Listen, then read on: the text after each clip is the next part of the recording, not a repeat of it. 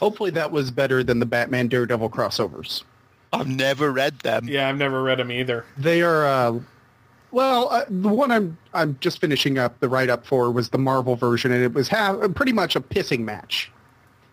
Daredevil plays chicken with Batman. Batman's trying to run him down to the Batmobile. He plays chicken. I'm like, really? Batman's trying to run him down the Batmobile. Of course, swerves, but... Wouldn't have been a very big crossover if he'd run over him. Exactly. Splat man. It's it's neat. Luckily, I have other things to talk about in terms of Batman on that one. Good. Anyway, come on, gents. We're going to have to get this in 2 hours, and we have to do views in 2 hours. I want to get out the door for about 9:45.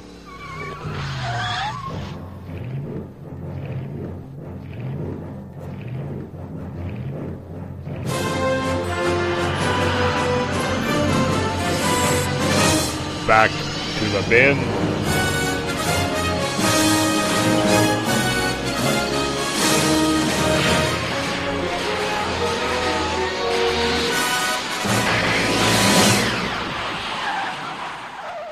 Hello, everybody, and welcome to another episode of Back to the Bins. And as you've probably noticed right off, the guesting month that is going on here at Two True Freaks has spilled over to this show. Now, Paul will say that I am not a guest on this show, but I think Paul and Bill have done such a fantastic job of making Back to the Bins their own that, anytime I'm on the show, I am just a guest. But, since Paul and Bill are taking off for this episode, I pulled in two of my better friends in podcasting.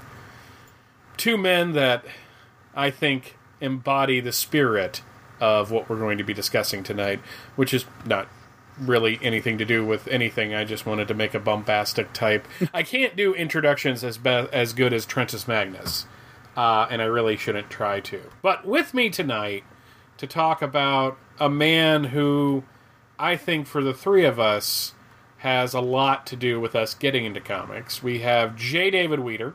Yes, indeed. And Mr. Andrew Leyland. Hello, gentlemen. Thanks for inviting me. It's always lovely to talk to you two. Yeah. It's always lovely to talk to you too, Andy. Yeah, I'm not sure how to take that British flattery. It's different from regular flattery. Blimey. Is this like Tom? What was the name? No, that was Michael Flatley, who was the Lord of the Dance. That's Irish. He was the Lord of my dance. Man had some super abs, though. And fleet of foot. He was like Quicksilver. He would have made a great Quicksilver, and I mean that in a not at all kind of way. I think he'd have been fantastic. Which Quicksilver? The X-Men Quicksilver, the Avengers Quicksilver? Both at once. Weren't there they you go. both in Kick-Ass? I don't know. I haven't seen Kick-Ass, which is my sad admission. I don't think that's something you need to feel sad about not admitting to, Dave. Okay. I mean, it wasn't a bad film, but I don't think it's not like one of those comic book films that if you haven't seen, you might want to turn your geek card in. It's one of those comic book films you haven't seen because, well, there's other things to do in life. I mean, it's enjoyable. Nicolas Cage is good in it. Nicolas Cage is great as Adam West in that film. It does a dead-on impersonation, and to be fair, up until about like 2/3 into the film, I was really enjoying it, and then at one point I just lost all interest, like towards the end. Yeah, that's because the comic hadn't been finished, so they made the ending up, didn't they? That doesn't surprise me at all. I think it was something like that.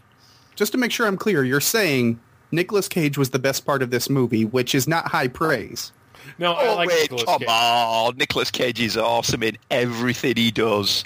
Even when he's awful, that's what makes it awesome. Okay. Look, 8mm, Raising Arizona, you're going to laugh, but Con Air. No, there's no laughter at Con Air. Yeah, that's a great Con movie. Air is just awesome. Put the bunny back in the box. It's really funny to see the guy that played Billy Bedlam, the guy he killed over the bunny, as a lawyer on Law and Order like every 5 episodes. But he doesn't have a mustache, but it's still him, and it's kind of creepy.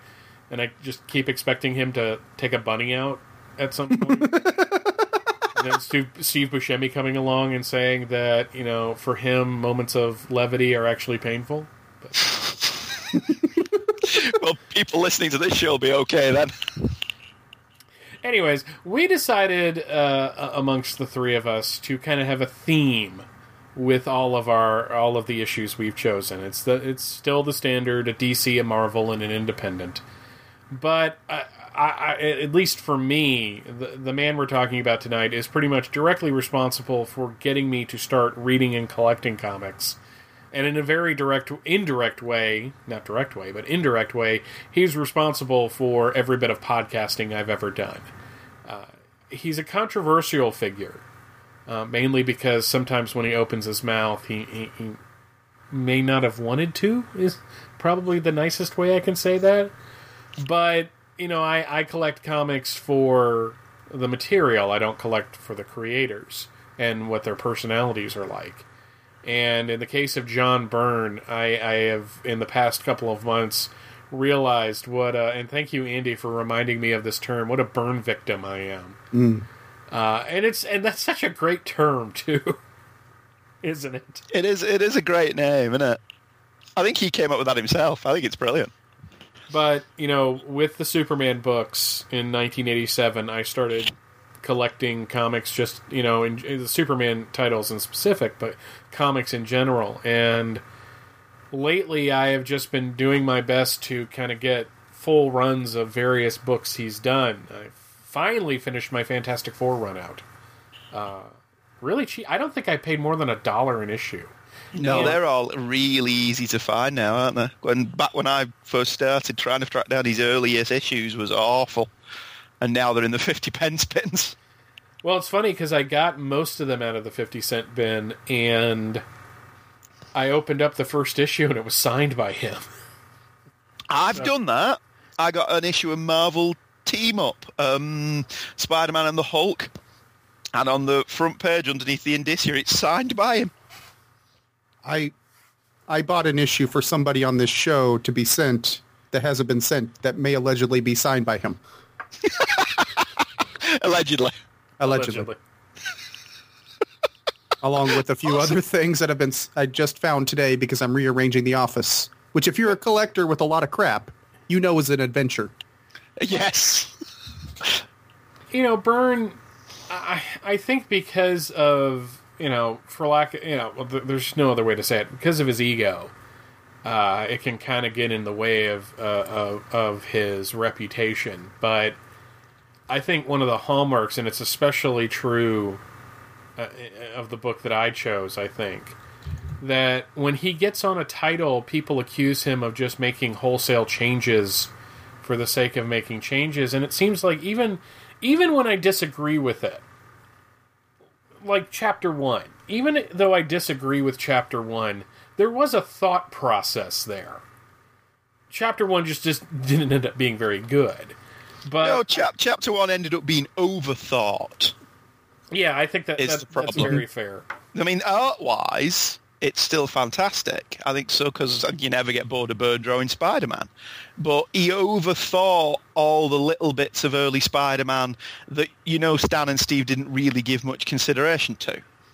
And lots of little things that are he's just putting into ankle people, like having Spider-Man's spider on his back be blue instead of red, as it was in the very, very first printing of Amazing Fantasy 15, just so he knows that people will write in and tell him he's got it wrong, so he can turn around and say, no, I haven't. When if you think about it, how many people are going to actually have had Amazing Fantasy 15 because it's been recoloured properly in every subsequent reprint? And to me, that was just, I know you're going to email me and I'm just going to be able to turn around and say, fuck off.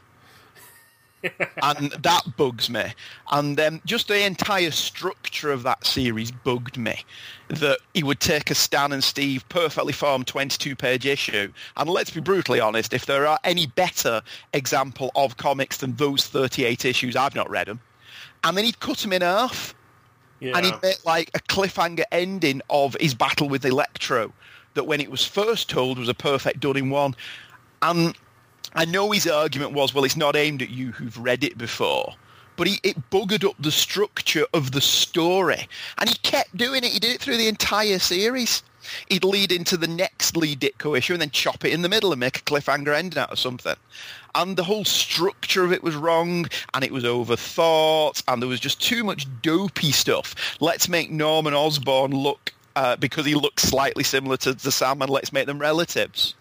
And all of that stuff just ankled me a little bit, and it seemed like it did everyone else, because Chapter 1 was supposed to be the new definitive Spider-Man origin that was pretty much forgotten about and ignored before it even finished. It was supposed to pull Spider-Man back out of the muck that the Clone Saga had put it in with readers. That's not a statement on the quality of Clone Saga, but at that point, Spider-Man was in bad shape, and the person they turned to was Byrne.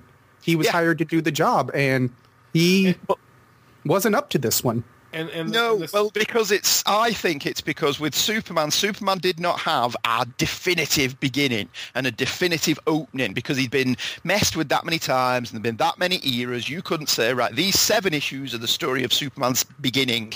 Whereas Spider-Man has that already. And like you said, Ev, it was trying to fix the Clone Saga or get the taste of that out your mouth. But if there's any character out there whose beginnings don't need messing with, it's Spider-Man. Everything else after that probably could have done with some fiddling, but his beginnings are practically perfect. And I think that's what people rebelled against. With Superman, you didn't have that. And that's why his work on that title was so good, because he was giving us something that, even though he was rebooting the character, we hadn't really seen before. But with Spider-Man, we'd seen it all before. Those 38 issues are perfectly formed. Don't touch them. Leave them alone. And they had been in print, between Masterworks and Marvel Tales and the like, pretty much consistently since Spider-Man's beginnings. I mean, between pocketbooks and the like, you could pretty much get, and reprintings within the books itself, Amazing Fantasy 15, or at least the story, not the comic itself. And when people did retell it, like Roger Stern did, he just shaded it differently and added in certain details, but kept the tone of those 8 pages in place. He just made it a kind of a more fleshed out story. And I love Stern's I forget which issue of Spectacular Spider-Man. Peter Parker, The Spectacular Spider-Man, issue 60. It's a brilliant retelling of the origin. Just excellent Frank Miller cover as well. Mm-hmm. But and the sad thing is that Byrne was tasked with kind of recreating or revamping 2 Marvel heroes around the time of Chapter 1, and both of them kind of fell flat. Now, he stuck with Spider-Man longer, but I was really looking forward to him coming onto the Hulk. Yeah. In like late 1998, early 1999, whenever it was. And the first issue was okay, but as that 6 issues went on, it got bad in a hurry. There's something with Byrne and the Hulk where he's like Joe Straczynski in Superman. He really wants to do the Hulk. He wants to do his take on the Hulk. And when he arrives, there's a great beginning, and then suddenly it's like he just loses interest and loses direction. Well, to be fair, his first run on the Hulk was interrupted by him leaving Marvel. So it's not like... I would have liked to have seen what else he had in mind for that. Mm-hmm. And the second time, I was just like... Okay, it's time. And thankfully, and it's funny because I've spoken with Paul Jenkins at DragonCon several times, and one time he said something that kind of made me laugh. He goes, I had it easy. I didn't have to come in right after Peter David. I came in after Byrne. I had it easy. And I was just like, wow, you are absolutely right on that, aren't you? But we chose from 3 different eras, basically. And none of his early stuff, oddly enough. But, technically, Dave's story is some of his early stuff. But we'll get into that when we get into that. But first up, we have Mr. Andrew Leyland with the DC book. Yeah, obviously, excuse me, when thinking about Byrne at DC, you immediately go to Superman. Or I do. Because that's why he went to DC, to revamp, reboot, reimagine, revitalise, whatever the Man of Steel. This was so exciting when you were there at the time. I love Superman. I don't think anyone can argue I don't love Superman, but his comics were always something I picked up as and when. The only time I really picked up Superman as a general rule every month was when Gil Kane and Marv Wolfman were doing it, because I still think Gil Kane's run on that book is severely underrated and oft hated by a lot of people, whereas for me, Gil Kane was just such a smack in the face compared to what Kurt Swan was doing. But when Byrne was coming over to Superman, this was great. It's one of only 2 times I have actually bought 2 issue number 1s of a comic. And in my defense, they have 2 different covers. I mean, if I did that nowadays, I'd go broke. But back then, it was quite easy to do because they weren't very expensive.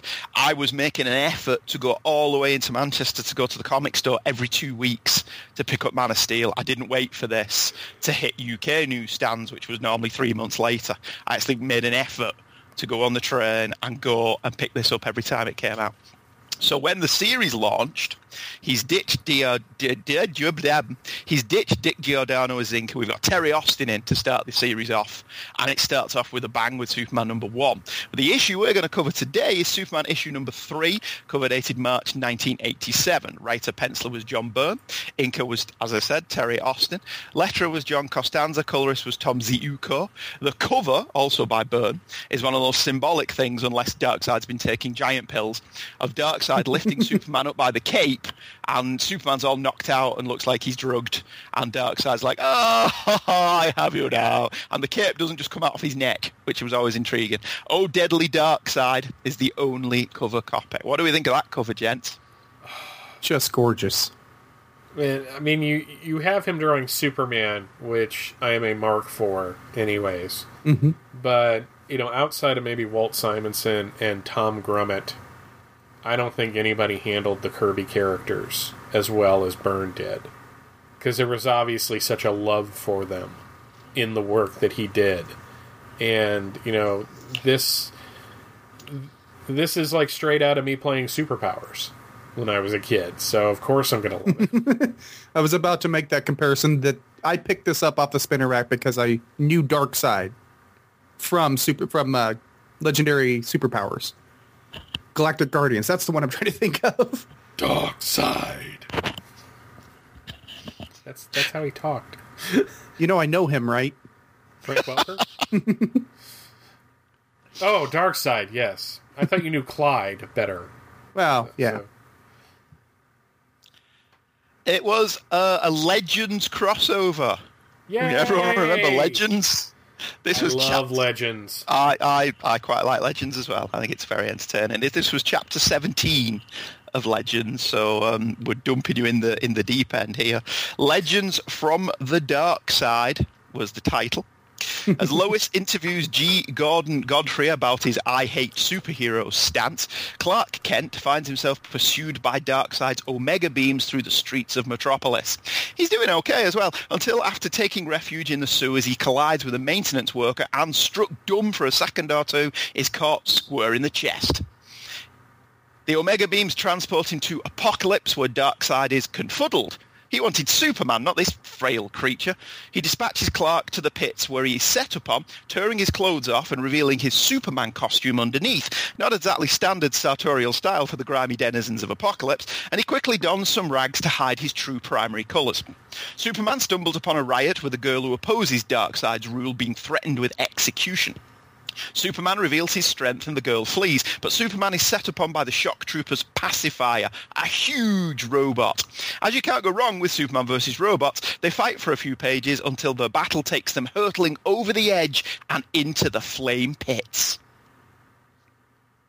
Damn, that was impressive. Yeah. It was a good issue, wasn't it? It was very good. No, your synopsis. Oh, right. And Thank you how very much. succinct it was because Jeff and I did this on From Crisis to Crisis, and I'm sure it was like 16 pages long.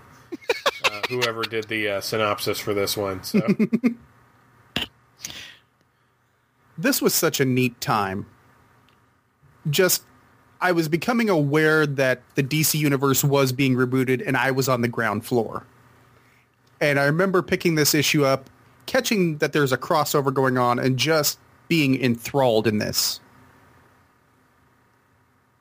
Yeah, I came into this late because I didn't start picking up Superman until issue 8. So, oddly enough, I did, before even starting collecting the Superman titles, I picked up Legends number 5 off the spinner rack because Captain Marvel was on the cover. Yeah. And I remember being completely in love with the Batman inside because his cowl was black instead of blue, and I thought that just looked really awesome and wished it would be like that all the time. But this one was a back issue for me, and I kind of read it out of order from the rest of the three-parter that it starts, because that's how I was back then. But, I remember getting it and just being enthralled. I mean, just right away, you have this really nice Lois Lane scene where she has to remind herself that she disagrees with G. Gordon Godfrey, who I think would... it's really funny when you read a story from the 80s, and yet certain elements of it, ring true today. Like today, he would be using social media and be on one of the major news outlets having a show, instead of just being a muckraker in general. Oh God, Facebook would have made Legends awesome. They were even more awesome. But then you just jump right in, and it's funny because Byrne's Superman had a lot of Christopher Reeve in him, without being a creepy Gary Frank, but he had a kind of a distinctive look on his own. And for some reason, when I was rereading the first part of this, I was actually getting kind of a George Reeves vibe out of it.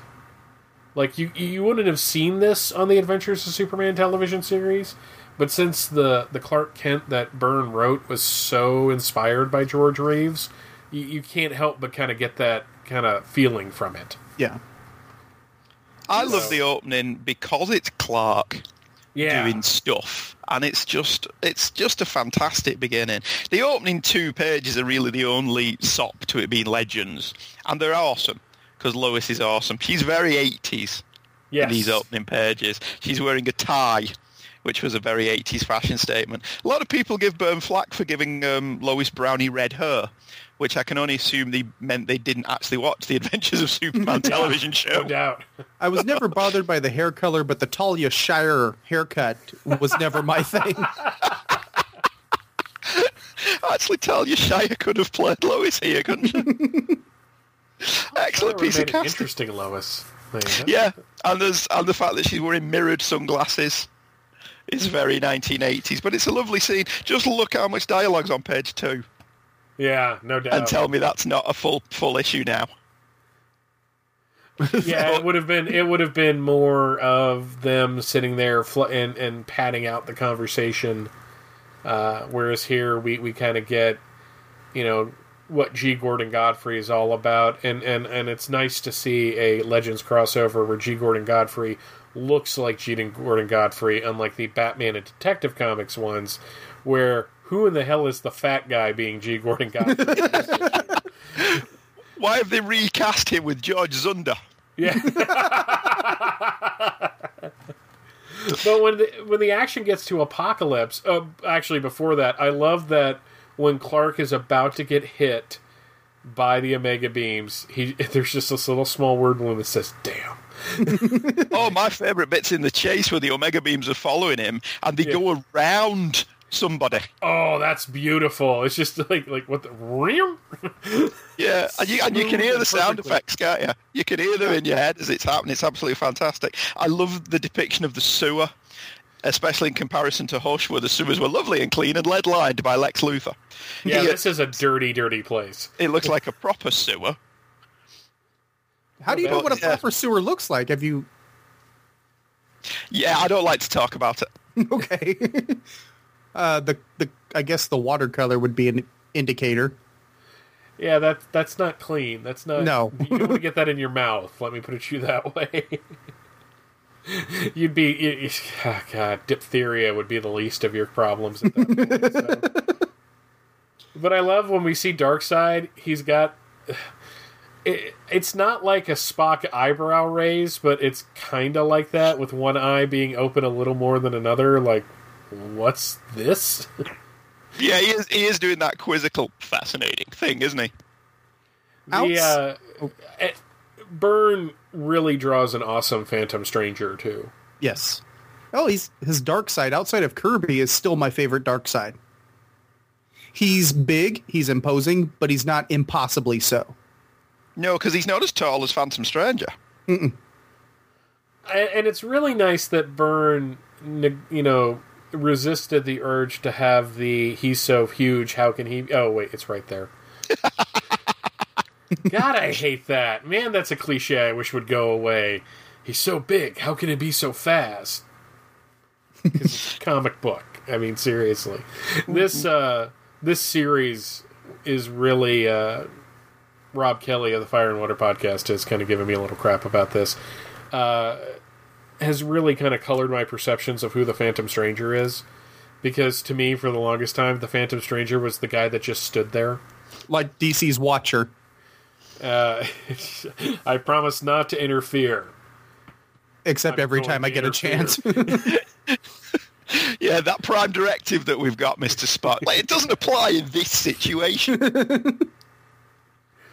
But then we see this really great scene of him getting thrown into the lowlies and them tearing him apart, and the one guy grabbing the glasses, and they make the world all blurry and beautiful. Yeah, and the panel where he stands up as Superman is gorgeous. Yes. Because Superman's colours, the colours of his outfit, just contrasted with what everyone else is wearing, is just fantastic. Colouring gets a lot of flack in this era, but that's just a beautiful panel. And you kind of get the sense that he's not hurting anybody. They're being flung away, but he's not really meaning to kind of cause them any kind of, pain for the sake of it. No, he's just kind of shucking them off. Yeah. I never got that he's hurt them. But that one guy on the left-hand side, Does he have a beret on? Yes, he does. Okay. Awesome. That was very fashionable amongst the lowlies. It's kind of interesting. I mentioned before that Byrne's Superman had a little bit of Christopher Reeve in him. On the next page, when he takes off, the way the cape is hanging is very much like later Superman films, and the way they would position the cape when he was flying. And I really liked that because of it. I always fell in love with Byrne's cape work. The way it flowed off the shoulders, just the panel below it, he's holding it against his leg. It actually feels like a cloth that would wave in the wind. The physics makes sense to me. Yeah, nobody drew a better Superman in flight than John Byrne. He always looks aerodynamic, and it always looks realistic and believable, like that's what he would look like if he were real. But at the same time, you never forget that it's a comic book, and it's proud of the fact that it's a comic. It's fantastic. But yeah, his capage in regards to Superman was fantastic. How it was positioned when he flew, and he smiled when he flew. Flying's fun. Flying is why he's cooler than Batman. I don't care that Batman's richer than God. I don't care that Batman has the cave and the Batmobile and Catwoman. Superman can fly. To me, that's always the trump card. Well, Batman's cooler than Superman because Batman's got this. No, Superman can fly. But Batman can... No, Superman can fly.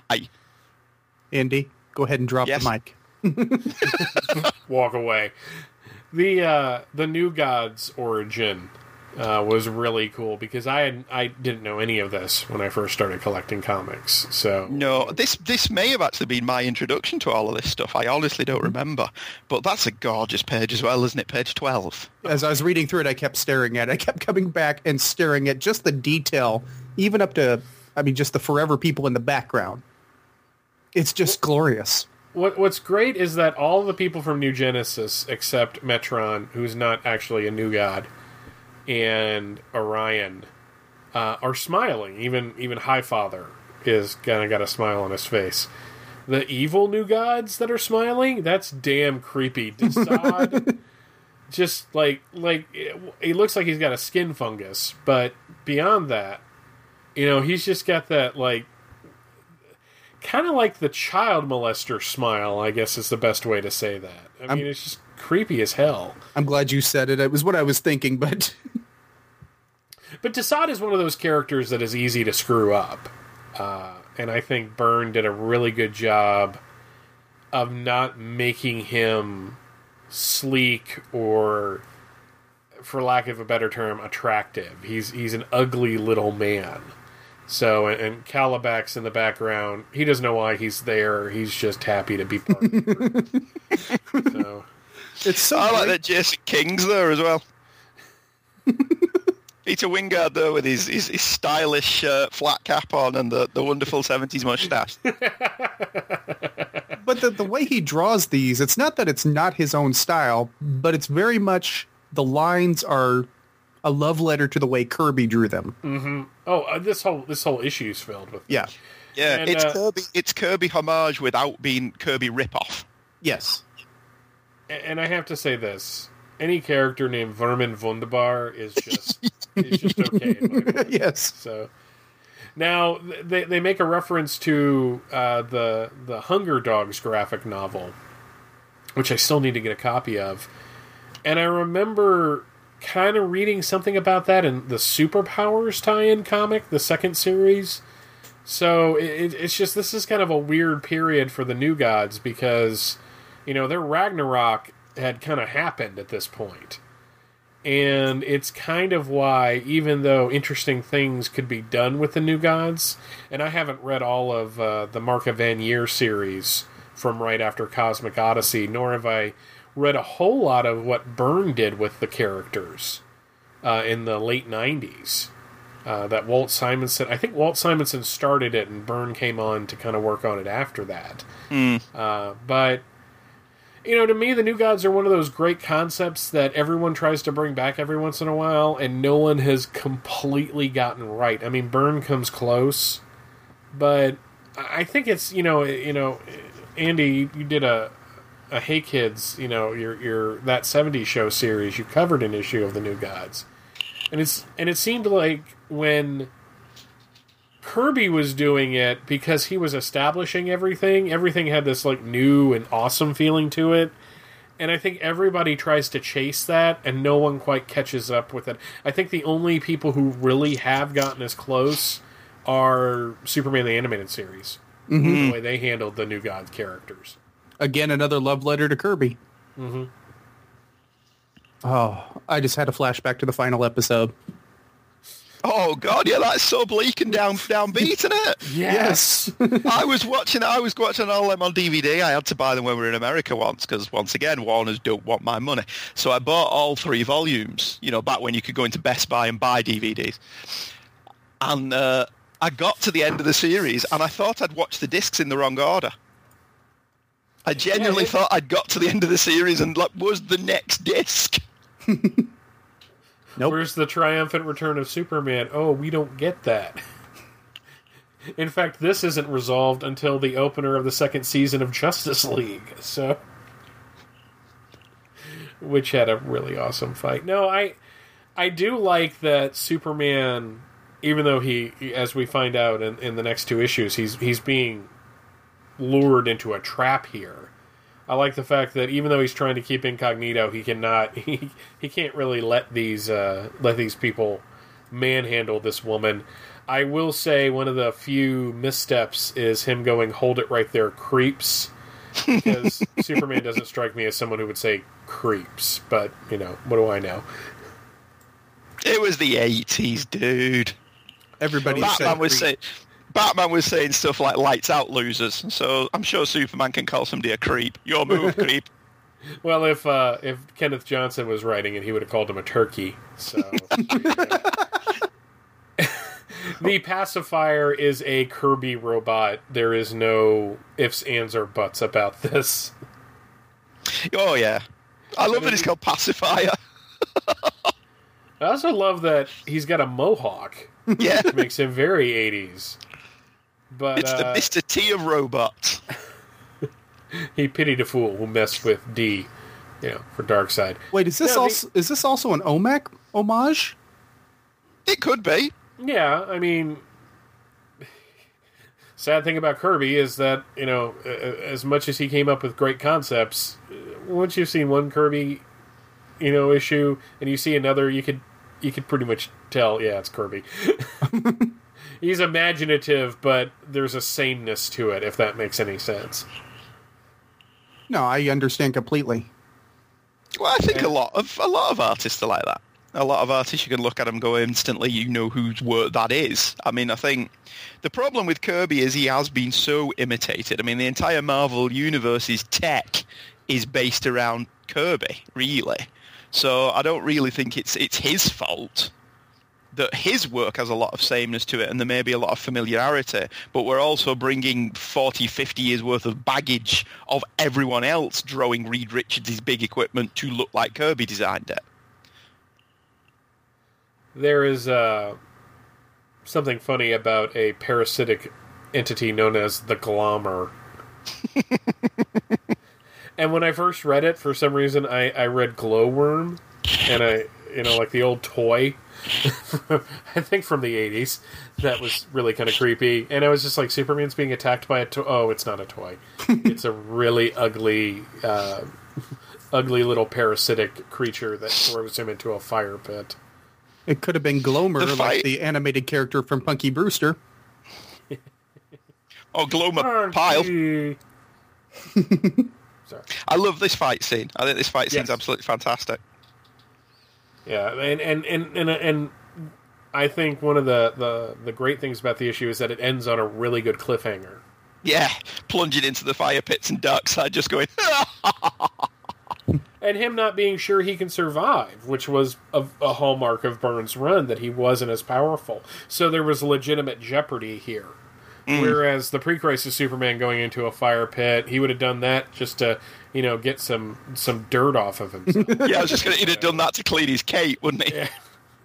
And here, he doesn't know what's going to happen. So you don't know what's going to happen. Now, you know he's going to survive because this isn't going to be the last issue of Superman, but... 3-issue miniseries. At the same time, it was just a great way to kind of get to the next chapter, because this was the first time the three books had crossed over into each other. Now, I will say this, as awesome as it is to see Terry Austin ink Byrne on this and the previous two issues, I really think the art took a definite upturn when Carl Kessel came on for the next issue. Yes. I think for Superman, he was Byrne's best inker. Byrne apparently does not share this opinion, but Byrne doesn't like anybody inking himself. No, he doesn't dislike Carl Kessel's work. He has said he thinks Kessel redrew faces and such a little bit too much for his liking, but he's never dissed him like he has with Nelson, who inked him on Action Comics. Oh, he actively disliked that to the point where he posted all of the pencils from Action Comics on his website to say, look, everybody, this is what it should look like. And to be fair, with that one, he kind of had a point. Yeah. I thought the Byrne pencils looked a lot better than the final product. On that one. Now, I just read a comment at one point where he was talking about the opening page to Superman #4, where Superman's coming in for a landing, and he said that the inker stepped all over the face, and I'm just like, I really like that, but okay. I know, but it's weird because Byrne has also said that in his head, the closest that any inker has ever come to what he thinks it looks like is Joe Sinnott. Whereas, I'll be honest, I thought the Joe Sinnott issues of Fantastic Four that he inked didn't look very much like Byrne. It looked like Joe Sinnott, like Joe Sinnott stuff always did. Now, in some cases, that worked. With Kirby, it worked. Yeah. But I've seen Joe Sinnott, like Tom Palmer. Tom Palmer's a fantastic artist, but there are a certain amount of people, when he inks them, it just looks like Tom Palmer. But with Walt Simonson, that worked on Star Wars. So it's one of those situations where that inker may not just have been complementary to that work.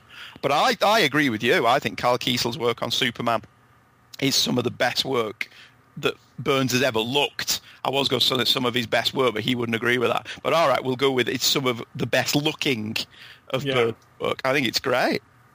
Kessel's inks were sharp enough that it didn't interfere with the line work that Byrne put down, because Byrne's lines are very thick. And by that I mean just the way he puts the pencil down. And yeah, Kessel just didn't interfere with that. He added some depth to that, but that's about it.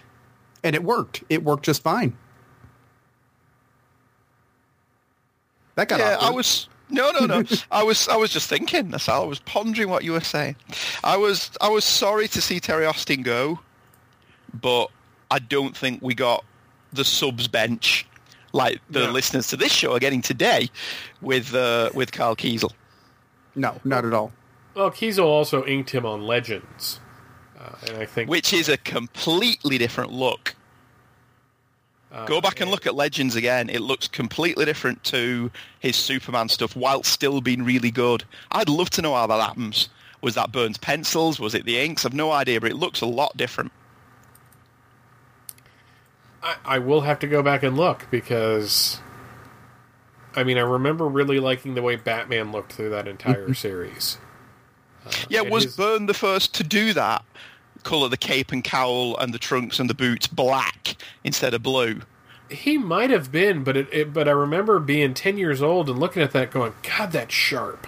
That is just so great. Why can't they do that? I mean, I loved my Superpowers figure, and to this day, I still love like the kind of the classic Bronze Age looking, Neil Adams, Dick Giordano, Marshall Rogers type Batman. That's with the coloring and all. But there's just something about making that cape and cowl and the boots and the gloves black. Especially when they colour the inside of the cape still blue. Yeah, there's just something about that it's just like, wow, that is all that is comics right there. That is everything, because it makes more sense. I mean, when they did it for the animated series, some of those redesigns when they moved to the Kids WB were atrocious, like the the Riddler one. I don't know how I confused Green Lantern with Riddler. You're just going to have to draw your own conclusions on that. But, the Batman one that they eventually brought to the comics for a little while, I thought was great. What am I missing here? I happen to have Legends pulled out, and the black changed. It was not black in issue 4. It's suddenly in issue 5. Black. Yeah, he's not consistent in Legends as to colouring the cape and cowl like that. Not just that, but you were right. I mean, his line work is a lot crisper here. Oh, but the actual art, yeah. On top, yeah, and it is, the coloring is a little off, but he's inconsistent all the way through, because Billy Batson will look indeterminate amount of ages between the series. Is he 15? Is he 12? Is he 10? Because there are pages where he looks even younger than that. I don't know. I don't know what it was with the art. I think the art in Legends is great, but it's significantly different to what they were doing on Superman. I'll have to go back and check that out. Yeah. I really do. It's been so while, but it's been so while. It's been a while since I've... It's been so Raven. Okay. So do we got anything else on this one? No, it was fantastic. If you've not read Byrne's Superman run, go and read it. Yeah. I can't imagine anyone listening to this has not read Byrne's Superman run. Well, there are probably some young'uns out there. And to be fair, you can get it, in trade paperback form, or you can get it all off of Comixology. Mm-hmm. They've got the entire run there. It made me so happy. It's going to be sad when I get a tablet that I'm going to be once again buying comics that I have in like 3 different formats already. So They have frequent 99-cent sales. Just keep your eyes open. And I will, believe me, when they did the Doomsday one, it was really tempting. It's just like, really? I can get the whole saga for about, like $25, $30? I'm down for that. I'll buy it again. Just shut up and take my money. How many times have you bought that saga? Well, to be fair, I do not have the latest omnibus, but I want it. It's really good. I want it, like, a lot, because it has that gorgeous cover by Jurgens and Ordway. But I have the single issues, I have the original trade paperbacks, and I have the omnibus. And I've been kind of trying to look for it in the 50-cent bin, because I'm not really doing that much anymore, because I was so disappointed in the omnibus that we got back in 2007 that I was going to buy the whole saga and have it, do the custom binding thing with it. 2 things have kind of stopped me from doing that. 1, they did release a really nice omnibus. And 2, Zachy Hansen has like the most amazing bound post-crisis Superman collection I have ever seen. And any trying to even attempt to do it would be, I'd feel inferior. So it is gorgeous. Sometimes at night I'll pull up Facebook just to stare at the pictures.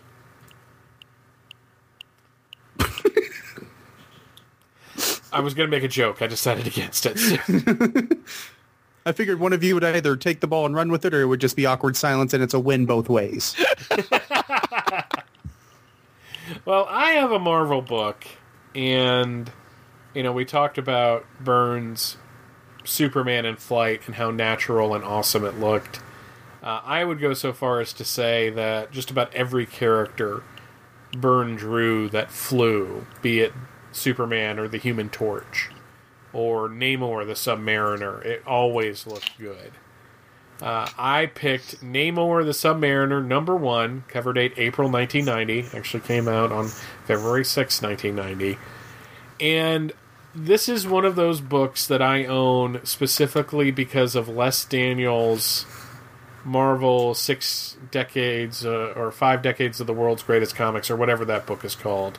I don't know if either of you have ever read or if you own that book. Mm-hmm. I have it. I don't think I've read it. I can see it on my shelf from here. When I got it from my sister in the Christmas of 1991, yeah, it had to be 1991. I devoured it. Like, we would always open our presents and a day or two later go to my grandparents' house, my mom's parents.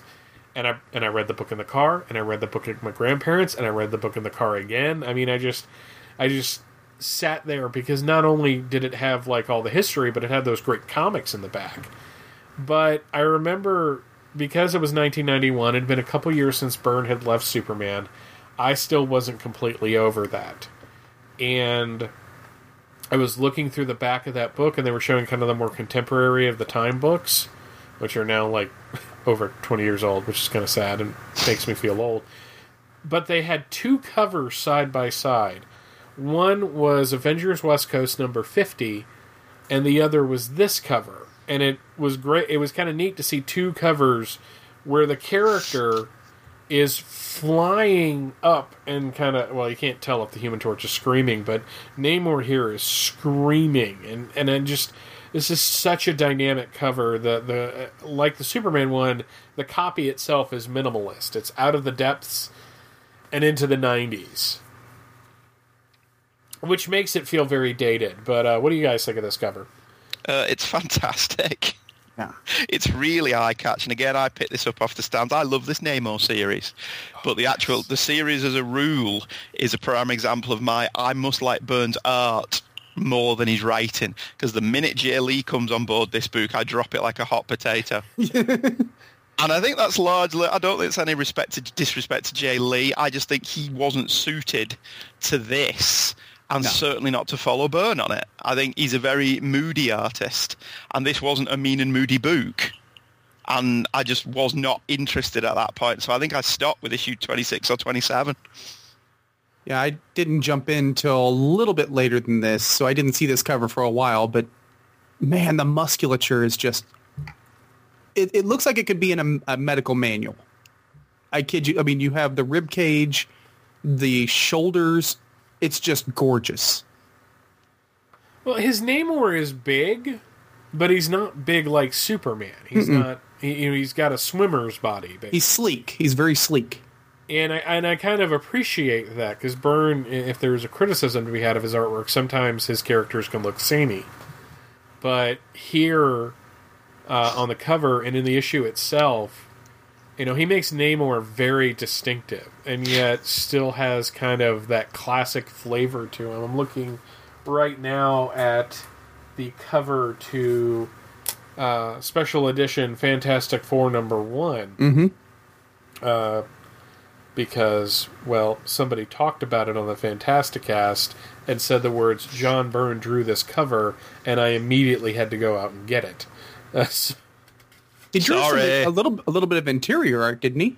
He did some Yes, pin-ups. there's 4 or 5 pages in that issue where he stretches out the Submariner's origin that have never been reprinted anywhere and weren't part of the original FF Annual #1. Yep. I read that recently, but I didn't have the comparison for what was added and what wasn't, which is another testament to Byrne. Yeah, he really integrate.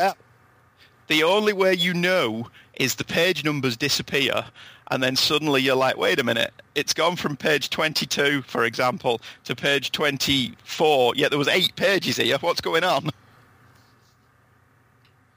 And it's interesting that the Namor he draws in this special, which came out in 1984, is much smaller than the Namor he's drawing here, but again, there's still that kind of classic vibe to it, which I really like. The overall title of this issue is Purpose. And I could make a Avenue Q reference, but I won't. It was written and drawn by John Byrne with art with inks by Bob Wiacek, who did a lot of his Marvel work around this time period. It seemed like if you were reading She-Hulk or you were reading Avengers West Coast, I think Wiacek did some Avengers West Coast. I could be wrong about that, but even here... And I think for this time period and for the Marvel work, Wiacek was a good fit for him. Not as good as Kessel or Austin, but still a pretty decent fit. The titling of the stories is kind of interesting. He goes a little backwards because this is Epilogue 1, The Boiling of the Blood. 6 months ago, somewhere in the South Pacific, a young woman named Carrie and her father are doing research. Reefer? Really? They're doing reefer. That's what they're doing. They're smoking marijuana off of a research boat. No, they're not, you idiot. Let me take that again. A young woman named Carrie and her father are doing research off of a boat called the Oracle. They get some weird readings that turn out to be Namor, the Submariner, thought dead, but, comics. They follow Namor to a nearby... They follow Namor to a nearby island and track him despite the dangers it might present. Namor is groggy and unsteady, but soon comes upon a village full of natives worshipping a mock-up of an airplane, much like it was an ice block with Captain America inside. Namor is displeased by this seeking of the divinity from the commonplace, and the natives don't take too well to his displeasure and start hurling spears at him. It's kind of like when Christians and atheists argue on Facebook, but with spears instead of comments, defriendings, and blockings. Please tell me you're going to leave that in. Oh, that's part of the synopsis, dude. That's there. Okay. I have no fear. Namor fights back by trashing the place, which sends the natives running for cover. Suddenly, he sees both of his dead wives, but it turns out to be a hallucination because it is Carrie that is standing in front of him, and they're all going to laugh at you, Carrie. They're all going to laugh at you. They're all going to laugh at you. And I just really upset the shit out of my dog. Very good. Namor eventually shakes off his funk and sees Carrie and her father for who they really are. His instability plays into a theory the older man has about Namor, and soon he convinces he who is now alone to go back to their ship, the Oracle, as I said. That name becomes very important, and run some tests. Epilogue 2, Family History. After an hour of treatment through Dr. Alexander's recycling machine, Namor is feeling much better. He asks Alexander what the machine is doing, but before that, we get a little history lesson. The year was 1920, and an icebreaker named Oracle was busy breaking ice, and to do this they were using explosives. This messed up things but good for the Undersea Kingdom that was below the ice, and Princess Fen is sent to investigate. Fen is captured by the sailors aboard the Oracle and brought before Captain Mackenzie, who gets a major case of the hots for the blue-skinned woman. The feelings are mutual, and soon they are married. This union doesn't last long because the king has found out where Fen was being kept, sends troops to free her, and in the fight Mackenzie is killed. And somewhere, a guy named Arthur Curry is, ha ha, you!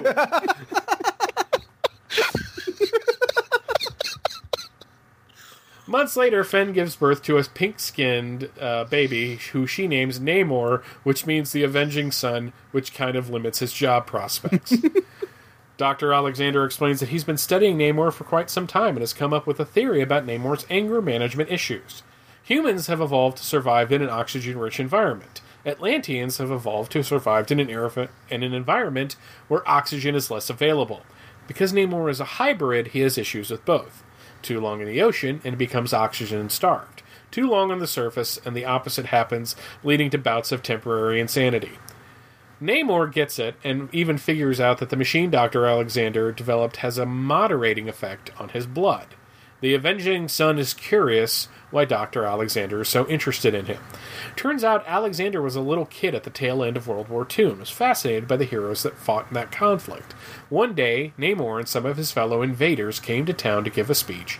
Dr. Alexander, well, not a doctor at the time, but you get it, cut school to see this. He followed Namor on his bike and wasn't paying attention and fell into the water off of a dock. Namor saved him and the bike, and there you go. Carrie fills in some more details, such as the fact that her father pawned the bike to buy his first biology textbook, which made his father very proud. With Dr. Alexander's discoveries, Namor has a new leash on life. Can't live with them. You can't live without them. There's something... No, I'll stop that. And wonders what he will do with it. Namor says that there is much to consider. Prologue 1. The Power Equation. Several weeks later, Namor returns to the Oracle with some sunken treasure.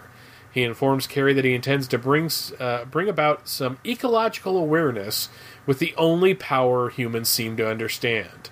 Money. Namor needs Carrie and her father as his instruments, since the world believes that he's dead, and he must let the world think that he is dead until he can find a way to control the raging fury that dwells within him. Dun, dun, dun, dun, dun, dun. He also makes a very subtle pass at Carrie, and by subtle, I mean not subtle at all, but it's still kind of sweet. I'm sorry, I treaded on your punchline.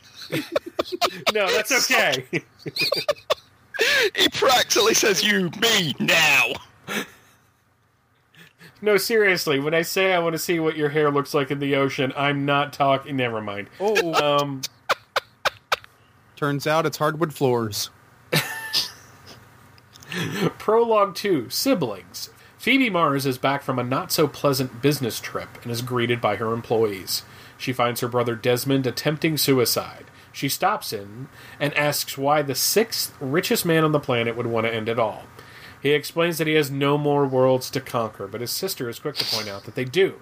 Apparently, a mysterious group has purchased a majority share of the Parallel conglomerate for $10 billion.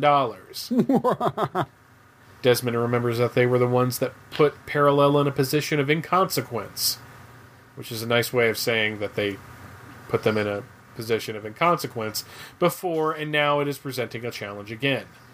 Des asks what was the name of the company that bought the shares, and his sister reveals that it was called Oracle Incorporated. Who wants to go first on this one? I was just going to say I was going to let Dave go first because I went first last time, but I was going to say it sure is lucky, isn't it, that the size of the ocean, that Namor would just happen to pop up near a person who has devoted his entire life to studying what's wrong with him and made, just on the off chance, do you understand, that he would ever meet him, that very device that he happens to have with him at this very moment. That sure was a real stroke of luck. Are you saying it's a little far-fetched? I'm saying it's so far-fetched, it's almost over the horizon and come right back around behind me. Okay. Does it ruin the issue? No, by no means. Once you get past that, this is absolutely fantastic. But I was reading it going, gee, there is an awful lot of lucky happenstance here for this story to work. Well, we were talking before about things that Byrne does on the series that he comes on, and we get kind of a twofer with this one. We get him fixing a problem that he saw was there. And in this case, everything he does makes perfect sense for the character of Namor. Yeah, because he has been depicted inconsistently throughout his history. I mean, in his first appearance, he's like, let's attack the surface world. And then the next, he's like, oh, that's Sue Richards. She's a bit of a hottie. And then he's, let's attack the surface world with Doctor Doom. And then he's, but Sue Richards, she gives me the horn. Attack, no. I must find Atlantis and rule Atlantis, attack Earth. Oh, no. And he's just been inconsistently portrayed. And I don't mind this kind of fixing, because he is fixing a problem with the consistency of the character rather than looking at something that another creator did and rather egotistically saying, I don't like that, and getting rid of it. And to be fair, his science is a little dubious. Just because of, there's oxygen up here, and there's really not a lot of oxygen down there. And I'm sitting there thinking, water is 1 part oxygen. It's 2 part hydrogen and 1 part oxygen, and together you get water. So, I'm not a biology major. I'm sure he did research, so I'm probably talking out of my ass here. But still, it is one of those, it's a comic book trope to do something like that, though. If you're going to explain why, the difference, you have to kind of fudge or at least, kind of oversimplify the science to make it work. And to be fair, as preposterous as the idea of them just happening to be there is, everything around that works beautifully. I love the fact that Namor lands on this island and turns into that jackass that comes to the party and starts pissing on everybody's parade. It's just he just happens to be able to fly and is nearly invulnerable. And those sequences, we were talking about how great Superman looked flying. Namor looks fantastic in flight. Just through, especially pages 9 and 11, when Namor's coming in for that landing and then he's swinging that pylon around like he did in Avengers number 4. It's just fantastic. He's a much angrier flyer than Superman as well. You get the impression Superman's enjoying it, and maybe he'll do a couple of spins in the air as he's flying around, and maybe a couple of somersaults just because he's having fun. Whereas Namor's very when he's flying. He does look like he needs a good BM, doesn't he? Like, just about throughout the issue. So, he also, he draws it, but he doesn't draw too much attention to the pointy ears, which I kind of appreciate, because it's not something I've ever really, I know it's something, specific to the character, but it's kind of like, I feel the same way about Black Adam. I don't like seeing Black Adam with the Alex Ross pointy ears, like, the original iterations. I prefer him looking a lot like, I was convinced that Black Adam, for when he was in the JSA and was in throughout the entirety of 52, he was DC's Namor. In just about every sense of the character of the monarch that isn't quite a hero, but not quite a villain, and will kill you just as soon as look at you. So that would have been an interesting crossover.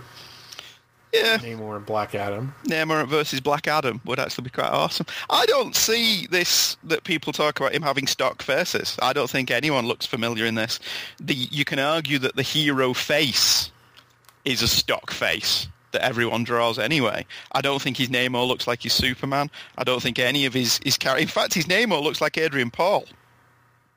I'd be down for that. Yeah, especially on the late pages where he starts flirting with Carrie and his hair's all slicked back, like when Adrian Paul would have it pulled really tight back in the ponytail. He looks like Adrian Paul. Yeah, so it's like, I don't know whether he cast Adrian Paul. Was Highlander on the air at this point? No, this was a couple years before Highlander hit the air. So it may just be dumb luck then that he looks like Adrian Paul, but he doesn't look like Superman. I always thought Adrian Paul in the 90s would have made a great Bruce Wayne in a Gotham by Gaslight and Masters of the Future adaptation. But that's just me.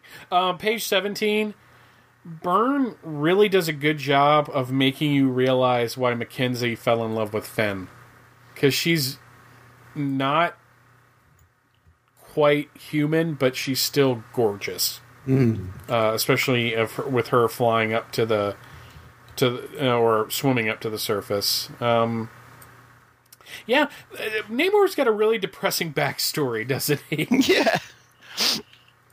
He's a Marvel character. Well, that is fair, but it's just, Aquaman was raised by his father and his mother disappeared. So, he kind of had like the opposite childhood of Namor. There was a dead parent, it just depended on which parent, but it's just really, really sad to me, and I don't know why it struck me so hard. Maybe it's just because I'm just emotional in general lately, but just, the idea that they found each other and they fell in love, because Byrne goes out of his way to point out she could have left at any time. She was strong enough to take on these soldiers. Is that him correcting something as well, do you think? Probably. Right. It was probably never really explained all that much or even thought about. But still, it's still a nice touch to the scene. And like the shot of him on page 18 watching her swim. And you just get the sense that, yes, these two people did kind of find something in each other. I don't know if I want to call it true love, but they certainly, did a really good job of making the blue and white beast with two backs. And then her father's forces show up and kill him. And she names him the Avenging Son. I mean, holy crap. Talk about hanging a lantern on it early. Talk about saying, Dad, I wouldn't be expecting to live to a ripe old age. Yeah, no shit. Because when I tell my boy what you did to his dad, shit's going down. I just want that image of Namor facing off with his grandfather and someone putting in the little meme, shit just got real. But, as flimsy as it is that Dr. Alexander and Carrie happen to be there at the right place at the right time, at least Byrne gives a plausible backstory for Alexander to be interested in Namor in the first place. Oh, yeah, and the panel where he's sinking because his bike's caught in his trousers and he's just been pulled down by the weight of the bicycle. And you can see his hands, so it's his point of view, and the people on the dock just watching him and not trying to rescue him. That's a wonderful panel, because you really do feel like, oh, shit, I'm drowning. And I'm going to die, and these people aren't doing anything about it. And Namor swoops in and saves him. I love that Namor saved his bike as well. I don't know why I thought that was fun, but I did. Well, it's something, I don't know. Have you ever really read much Invaders? No. Namor is really interesting in that series because Thomas really plays him as the, I like you guys. I hate Nazis more than I hate humanity in general. So right now I'm fighting Nazis. But, there would be moments where he was very human. And this fits right into that. It's why when Byrne handled Invaders material, which he will on this series, touches on it over on Avengers West Coast. He played with it like almost a decade before in Captain America. And you get the sense, one, he liked that series, or liked the idea of that series. But two, that, there's something really interesting about Namor being part of a group like that. Being part of a group in general. I mean, I know eventually, sometimes he'd hang out with the Fantastic Four, and he was an Avenger in the 80s, wasn't he? Yes. I think so. That's where I was introduced to him, so mid to late 80s. So to see him as part of a wartime hero group was just kind of interesting. And Byrne would play with that on several occasions. I did like him. I haven't read the rest of the entirety of his run on this title in for well over a decade at this point. So I forget what happens with Carrie, but I like that Byrne is kind of setting up a love interest, but it's kind of unlikely.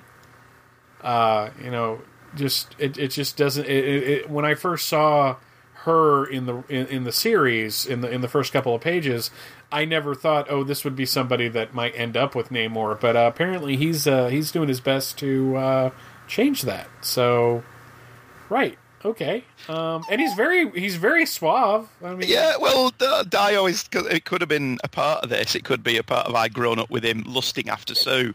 I always got Namor was a bit of a player, and look at him. If you're a woman, wearing a Speedo, dude. Yeah, and nothing else. So if you're a woman and you're looking at that, you're probably thinking, oh, yeah. So, fair enough. I mean, he's got that going for him before he even opens his mouth. I also liked that Byrne spent a couple pages establishing the antagonists of the series. And I also like that he plays with his own art. Because in the first Paige, even though it looks like she's got very small Liefeld feet.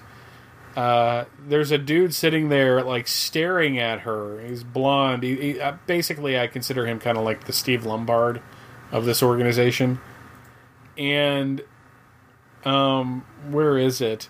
Oh, and in the next panel, Phoebe says, "And tell Maitland if I catch him leering and straightening his tie once more when I come through, he'll find himself back in the mailroom." So it's just kind of funny that she noticed that, basically. And then you walk in and her brother's trying to kill himself. And the artwork here is great, because we see the antique gun, probably an 1800s Colt, more than likely. And we see her in the background, and it's just an amazing panel on page 30, I guess that would be.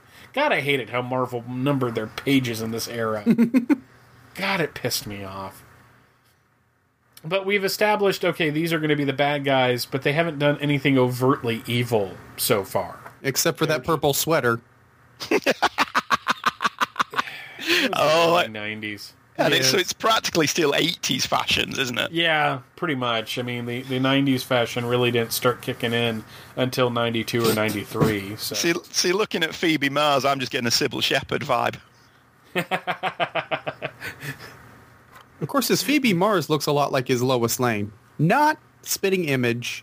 There's a noticeable difference, but at a glance, she's still got the Talia Shire hair. I'm getting more Bridget Nielsen from Phoebe. Yeah, I was about to say more Dolph Lundgren's wife in Rocky IV than Rocky's wife in Rocky IV. So if he dies, he dies. If he dies, he dies. Does that make up for not doing a law? The what? Does that make up for not doing a law at the beginning of the show? Doing a crappy Dolph Lundgren. I love this series. I really did, but I love Namor. I'm a mark for Namor. I like that he's an arrogant ass. I like that he doesn't take any shit. I like that he's not a true blue hero. I like that 1 minute he's going to be, I'm for the Atlanteans, and the next minute he's going to be, all right, I'll fight for Earth. And throughout the series, Byrne brings the Invaders back in an issue of this series. And he brings back Iron Fist, because he didn't approve of how Iron Fist was got rid of, because Iron Fist was one of his favourite characters, which kind of plays into what we were talking about earlier about him bringing other writers' work. I didn't mind him fixing Namor's moods, but it is incredibly dated now, this isn't it? This boardroom drama. Well, and the ecological themes as well. Yeah, but Namor's a good character to explore those themes with, just like Aquaman is. So, but yeah, it's still fun, and I still loved it, and I still thoroughly enjoyed reading this, but it's much more dated than his Superman work, I think. Well, yeah, I mean, it's just, even though it's still relevant today, the whole, man is ruining the earth, and I will save it, but I will do it using the only language that you truly understand, money. So it's like, he had a mat on for anybody that was polluting and Gordon Gekko, so... And again, there's nothing wrong with that. One of the neat things, even though Andy and I have talked about this on countless occasions off air, trade paperbacks these days don't have the kind of thrill that they used to have, because you would wonder, is there going to be an introduction, and what kind of back matter are they going to have? But fair point to Marvel that they have put out a lot of Byrne's 90s Marvel work into trade paperback. His entire Avengers West Coast run is in two trade paperbacks. They've got a first volume of his She-Hulk run, the first 8 issues before he left that title or was taken off, I forget, and then he came back later. And the first 18 issues of this series are available in trade over 2 volumes. And they're relatively inexpensive and still available, unlike some trades which go out of print and then suddenly you're paying $50 for a Prodigal trade paperback from the 90s. Yeah, I know this just and Batgirl Year One was the most recent one like that, wasn't it? Until DC recently reprinted Batgirl and Robin Year One in one trade, Batgirl Year One was horrendously expensive. And it's just too damn bad because, people actually want to read this kind of stuff. So But I'm just kind of glad that they have this out there. And even though I have the individual issues, I may get the trade at some point because, as Andy will agree with, and Dave no doubt as well, sometimes you just want to read the books, but you don't want to dig into your comics. Yes. So having a trade paperback version would be helpful. The first one has the cover to this issue. The second one has Namor and the Invaders on the cover, which makes me want to get it just because of that, actually. Is that the cover to issue 12? Yes, I believe so. Where you have the fire in the background, you have Cap and Namor and Human Torch. God, I love the Invaders more than I should. But that second one collects 10 to 18. So basically, if they do a third volume, which they may have already, but if they do a third volume, that's pretty much all of the run. You can do all of the run that he wrote and drew. Well, he burned it up to issue 30 or so, didn't he? Writing. He stopped drawing it with issue 25. Exactly. I don't think I went past issue 27. Well, Jay Lee, he is. It's one of those things where he is a talented artist who has a style that I don't care for. Mm-hmm. And it's just that simple, and that's okay. It doesn't make Jay Lee a bad person. It doesn't make me, a bad fan. I just don't like the way he draws. And when you go from Byrne to that's kind of a bit of a jump. You know what I'm saying? Yeah, I think that was my problem with it. It's not like following John Byrne with Bob McLeod. Or someone Gary who, Gamble. yeah, someone who's a different artist, but of a similar style. You're following him with Jay Lee, and it was like picking up a completely different comic. Mm-hmm. Well, just looking at the cover of number 26, I mean, it's striking in a very bad way. Plus, his Speedo got smaller under Jay Lee's pencil. Oh, Nemo got bigger. Well, he went to the doctor. He had one of those, Well, he spends a lot of time in the water, That's all I'm going to say. It's cold in there. I was in the pool! now he's got to go see Sharon Carter naked, because that's fair trade. What did you think of it, David? I'm not a Namor fan. I don't dislike Blasphemy. him. I that's why I was being as quiet as I could, and hopefully speaking out of this conversation. You're allowed to disagree with me. I like the way John Byrne draws him. I'm actually reading the 85 miniseries at the moment. Is that the Roy Thomas one? It's still John Byrne. Byrne's doing the art. 85 Namor series? Yeah, the Submariner, the Namor the Submariner. All right. I'm trying to get acquainted. It's just I never spent a lot of time with the character outside of the Invaders. I was introduced to him through the Avengers, so I don't have a lot of reading under my belt for him. And I was never drawn to read him. Now, admittedly, on the Hulk DVD, he was the primary feature on Tales to Astonish, so I have experimented with trying to read that, but it just never took for me. You've experimented with Namor? No. Well, he is a charmer, isn't he? Yes. What? No. See, I love Namor. I love his arrogance. I'm a big fan of people who are arrogant but can back it up. I hate people that are just arrogant, but people that are arrogant but then back up that arrogance with ability, I just have a huge soft spot for. And I'm arrogant, but I can bring a giant whale to your city and jack things up left and right. Yeah, and Namor can back up his arrogance. And I just like that character trait. I like that he's not perfect as well. He's not a true blood hero. He's just who he is. I'm a big fan of Namor. I've got a lot of time for him, especially when he's handled properly. And like he was here. And I thought this was a great issue. Moderately great series. Having said all that, I did peek at the Namor comic for a while there. Because I like the idea of Namor being in a suit and just being this tycoon type. I thought that was a cool idea, great way to take him. So this is a series I'll probably come back to at some point, just out of curiosity, trying to connect with the character. I think you'll like it. He goes up against a lot of different villains. Byrne does something very early on that kind of is like a game changer for the character. and he takes away one of his abilities, which was kind of interesting. But at the same time, it was kind of cool. The first issues of the series I read were the one where it was revealed he was going up against the Super Skrull. And really, I think that was my first experience with the Super Skrull, and I loved the idea of that character. You know, he's got all the powers of the Fantastic Four, and he is going to jack your shit up. and I think Byrne drew him beautifully. And then I followed it for a little while when he was getting back into the Iron Fist stuff, and I just really enjoyed it. And it was kind of neat. That was still a time period, so this is like 91, where I would just pick up stuff if it looked interesting. Where nowadays, you really can't do that. No, I mean, it is one of the things that now, if somebody said to you, name was really good, pick it up, and you picked it up with issue 4 or 5, it wouldn't matter that you'd missed the first 3 or 4 issues. You could jump right in and enjoy it, and now you're like, oh, I'll wait for the trade. And there's a part of me that thinks that must surely hurt sales, because at some point, I don't know if you guys are like me, but I'll say, all right, I'll pick up the trade of that, and then I forget.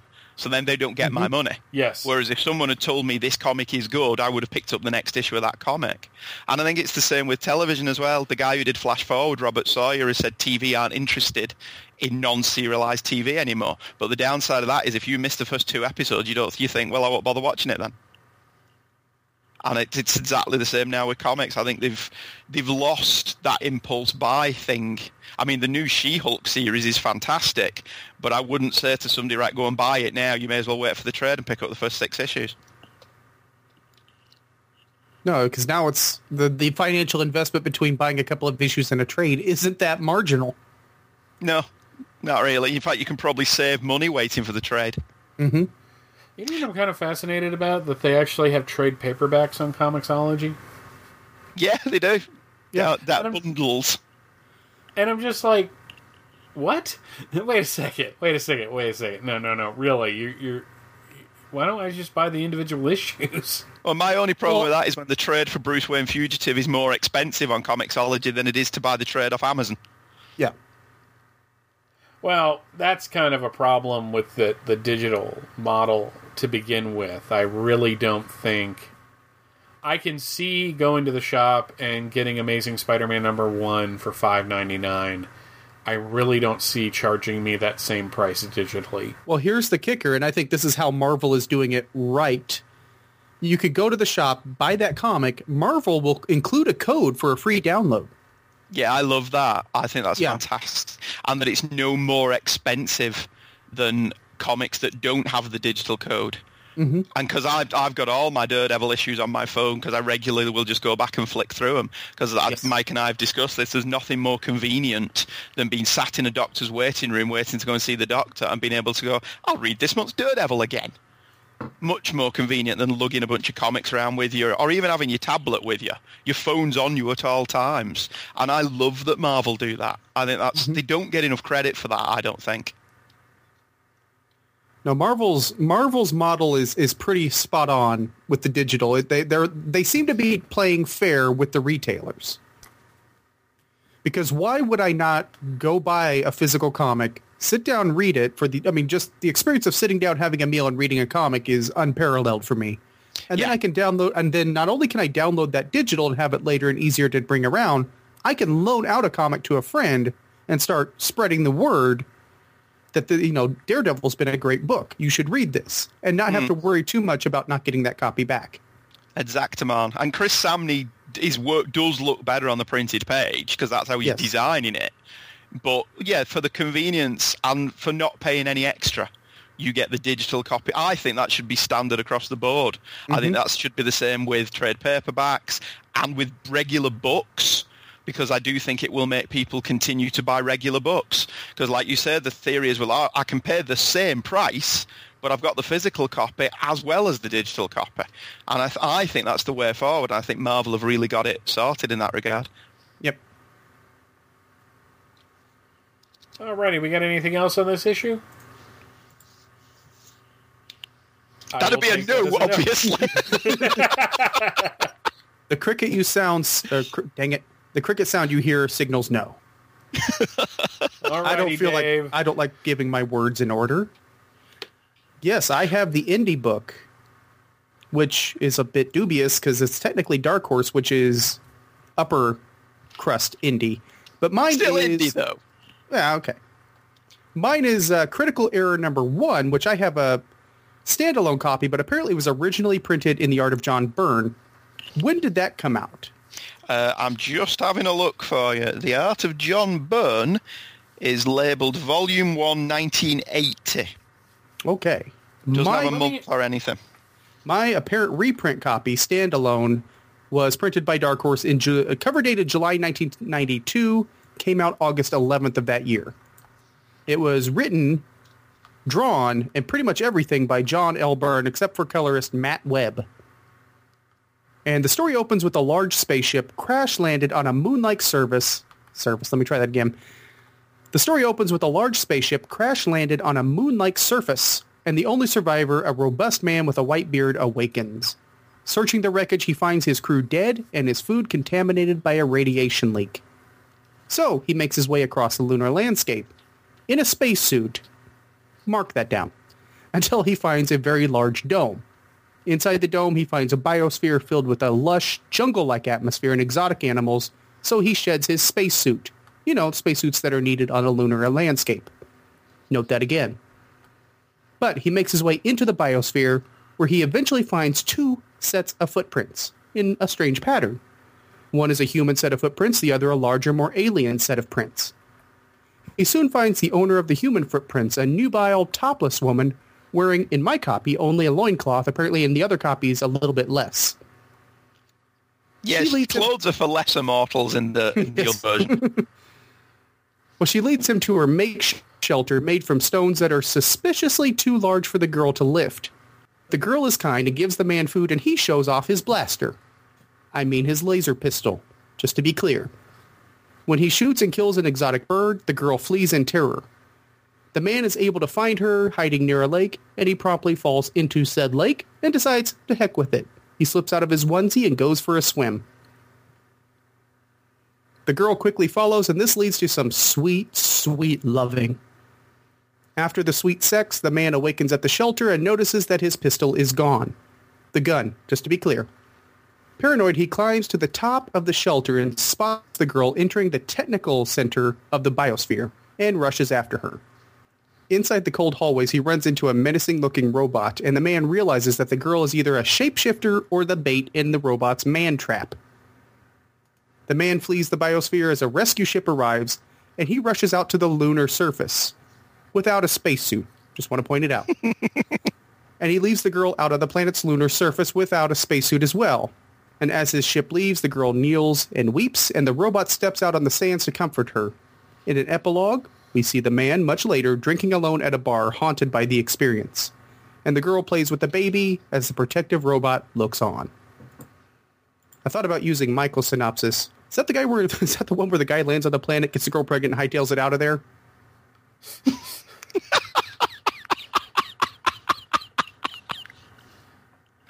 That synopsis would have been awesome. Yes. Guy crash lands on a planet, has sex, leaves. Yep. And that man's name was Bob Tiberius Kirk. No, this girl's not got green skin. Green skin is hot. I don't care what Wait, anybody was says. James Kirk's mom green-skinned? No, but she should have been. Yeah. Who wants to... That would have made his attraction to them kind of creepy, though. When you really Or appropriate. Anyway, this issue was really good. It's a 2000 AD comic, isn't it? He Just a won. He little was short. inspired by one. Was he? Is that where it came from? Right. I think inspired by we an covered image this on in there. New Kids, but I don't remember now. Oh, I should probably note, there's not a single bit of dialogue. It's all silent. No, so you did an excellent job surmising it. Yeah. Yes. Well, it's a straightforward story, and Byrne was talking about how he had to flesh it out because of the silence, and it's a testament to Byrne's storytelling that he can pull this off with a cohesive story without any dialogue at all.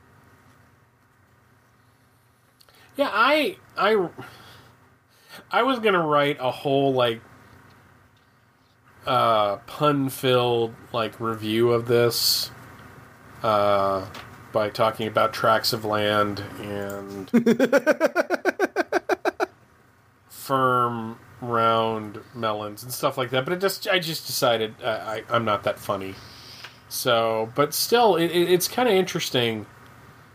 It's always kind of funny to me, I guess I should say, that it's just like, okay, we're going to see the art of John Byrne, and what John Byrne wants to draw is naked women. But I know that's not true, but it's something you could say, you know, to be snarky.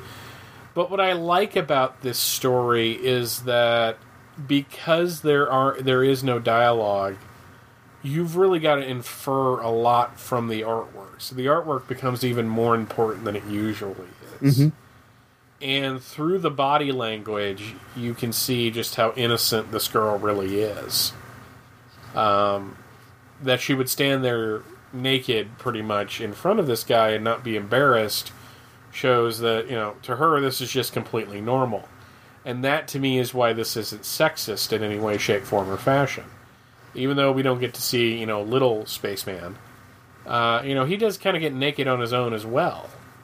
And while this is kind of a fantasy of the guy crash landing into paradise and finding a girl, you know, a beautiful native, you know, at the same time, there are some really nice character bits. When he shoots the bird, it not like flips her off, when he actually, like, with his laser pistol kills an avian creature. And the look on her face, it's actually kind of heartbreaking. Yeah, she's impressed with him using the gun for target practice until he kills another living creature. And it made me sad because for her, you know, these creatures, there's probably no difference. You know what I'm saying? Like, they're just as important to the environment as he is. So for him to so callously just destroy it, you know, broke her heart. And I like the idea that, you know, he leaves and is forever haunted by this experience, and she's just joyfully playing with her baby. Mm.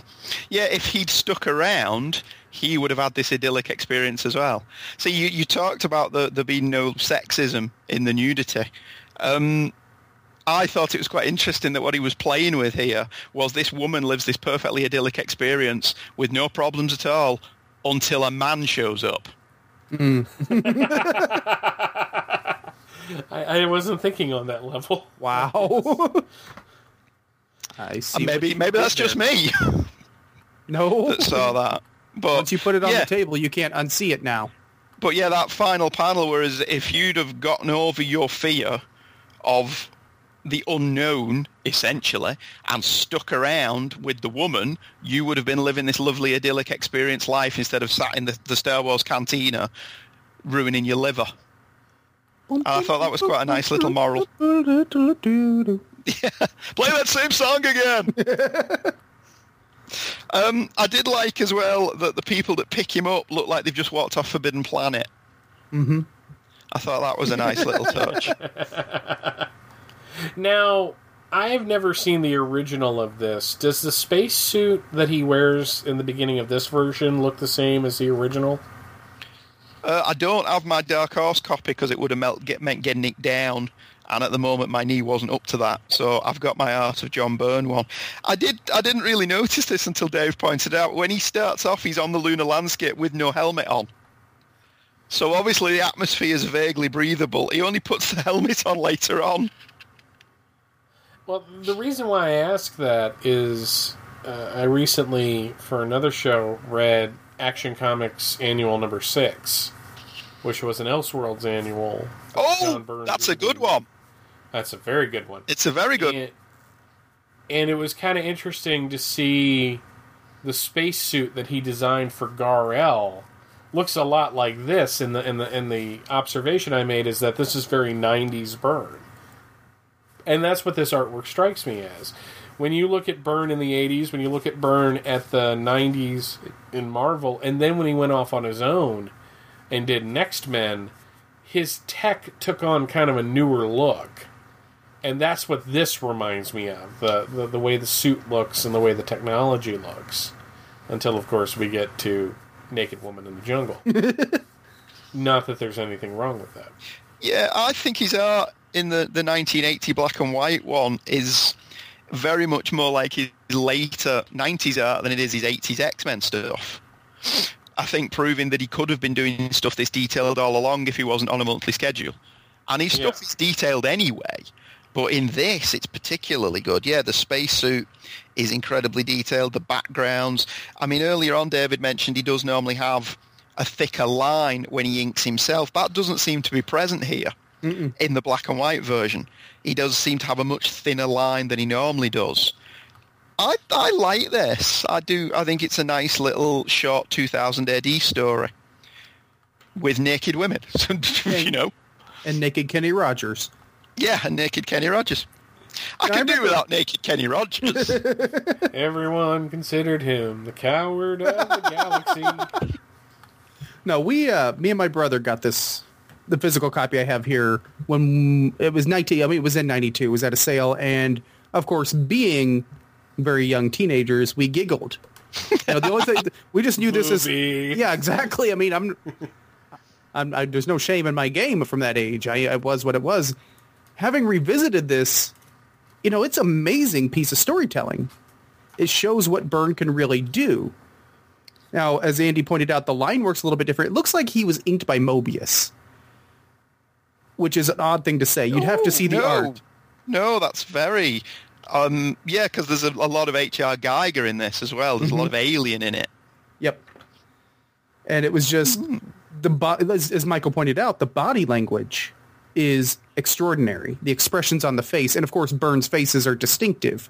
That's how he became one of the first artists I would recognize. His little dimples, his chin lines, the jaw lines of his characters.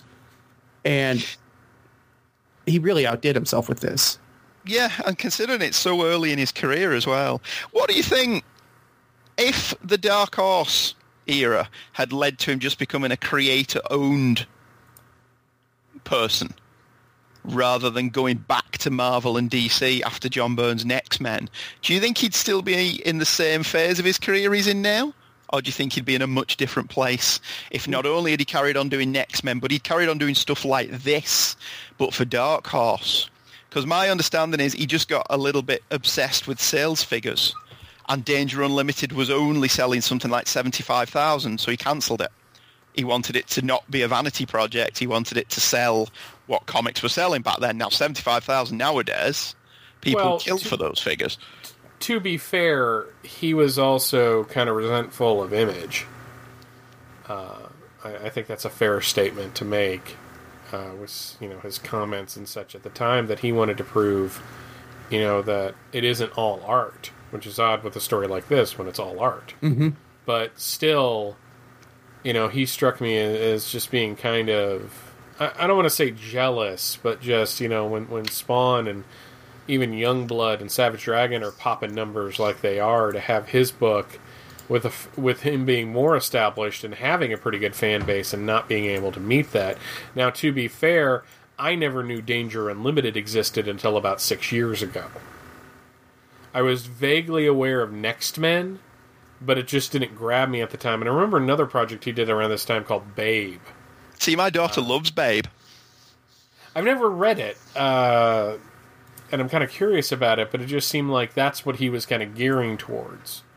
And yeah, that's what if he'd carried on doing that and then only popped back over to Marvel and DC for random projects. Because he doesn't seem interested in playing in the wider universe anymore. He's more interested in doing stuff like Generations or Action Comics Annual Number 6, standalone adventures. But the market isn't there for that anymore, which I think's a real shame. Bob Fisher discussed this on his Superman show, that people weren't buying Adventures of Superman, the digital book, because it didn't fit in the canon.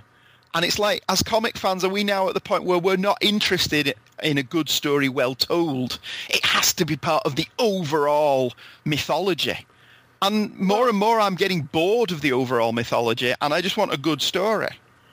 Well, to be fair, especially in the case of DC, and I can't really speak to Marvel, but in the case of DC, it's like the overall mythology doesn't even matter. Because they can change something on a whim to suit whatever the writer who is working on that particular story needs it to work. Or you have characters established one way, and then less than a year later saying, no, that's not the way it is, which seems kind of a cheat to your audience. I don't know if Marvel is doing that so much. It seems like Marvel, as much as I'm not interested in what's going on at Marvel right now, it seems at least they're trying different things, but not throwing everything out to do that. I think that's a good description, especially when you look at something like Silver Surfer. Is it the Silver Surfer we've known before? It's not entirely yet. There's still that Trace character. It's not a completely different element. It's Doctor Who with the Silver Surfer. It's Doctor Who, yeah, and it's a great read. Yeah.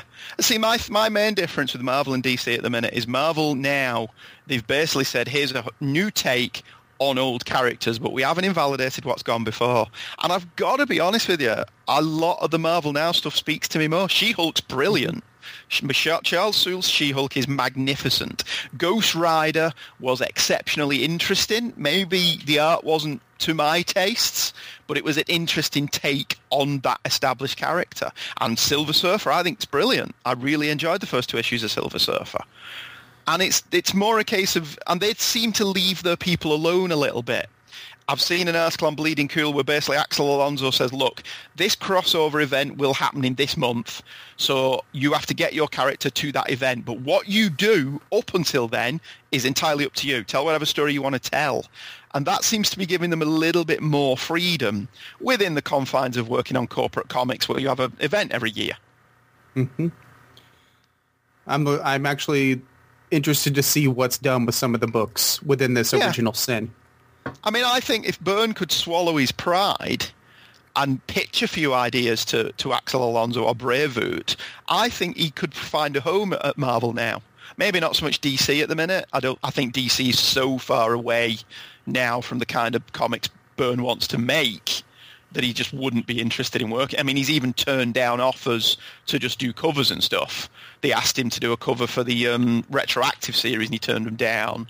And they asked him to do something else recently, and he said no. I can't remember what it was.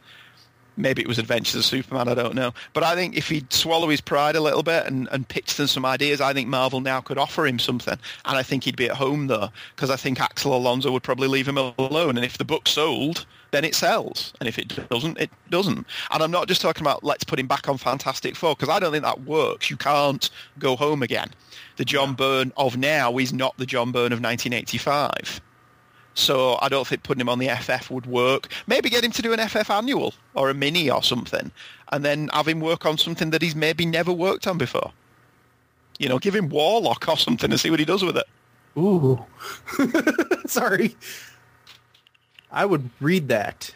Yeah, because he's good at cosmic, and if he wants to, give him Star-Lord or a Star-Lord-like character that ties into the Guardians of the Galaxy books, but he's off on its own, and let him do that, especially with Guardians of the Galaxy coming out soon.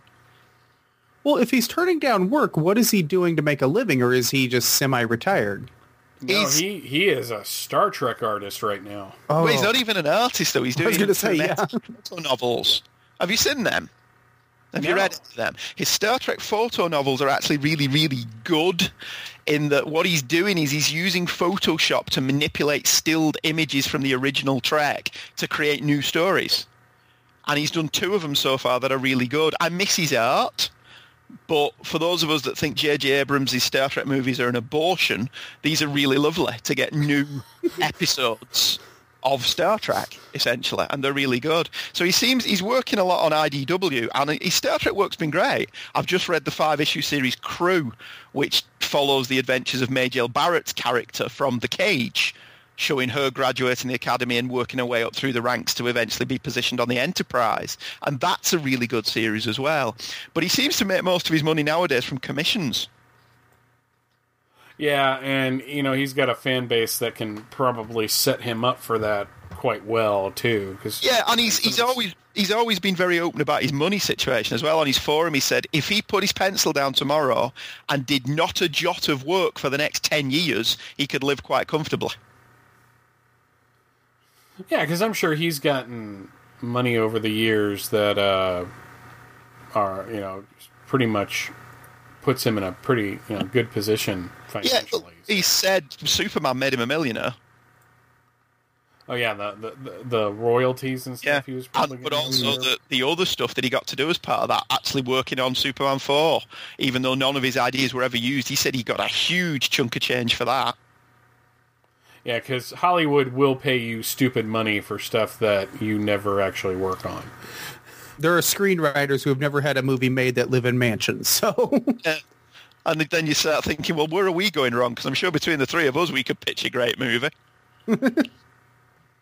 Well, the Magnum P.I. Quantum Leap movie will happen one day. I swear that. I know it won't. No matter that it takes an eternity. No, sorry, Tom Selleck's Magnum. Anything that isn't Tom Selleck as Magnum, I'm not interested. No. I'm not saying that Sam is Magnum. Right. Oh, you want to do the Quantum Leap episode where he becomes Magnum? Yeah. Yeah, that would be brilliant. I also think there's something to be said for a Quantum Leap episode where he leaps into Dr. David Banner. Oh! So many great ideas if you could do crossover TV shows. Mm-hmm. Absolutely. Unfortunately, it's only relegated to fanfic. Thank you so much for listening to our show, and we hope you'll join us each and every week for more good old-fashioned comic book back-issue awesomeness. You can contact Back to the Bins to leave feedback, comments, questions, suggestions, and criticisms via email at backtothebins@gmail.com or by visiting the Two True Freaks section of www.forumforgeeks.com. Back to the Bins is produced in association with the Two True Freaks podcast, which you may find at www.twotruefreaks.com. and is a registered trademark of DiManzo Corps of Milan, Italy. All rights reserved. Back to the Bins is a proud member of both the League of Comic Book Podcasts, which you may find at comicbooknoise.com/league, and also the Comics Podcast Network, which you may find at comicspodcasts.com. Take a moment to stop by their respective sites and support their other fine podcasts, won't you? Thanks, and we'll see you next week.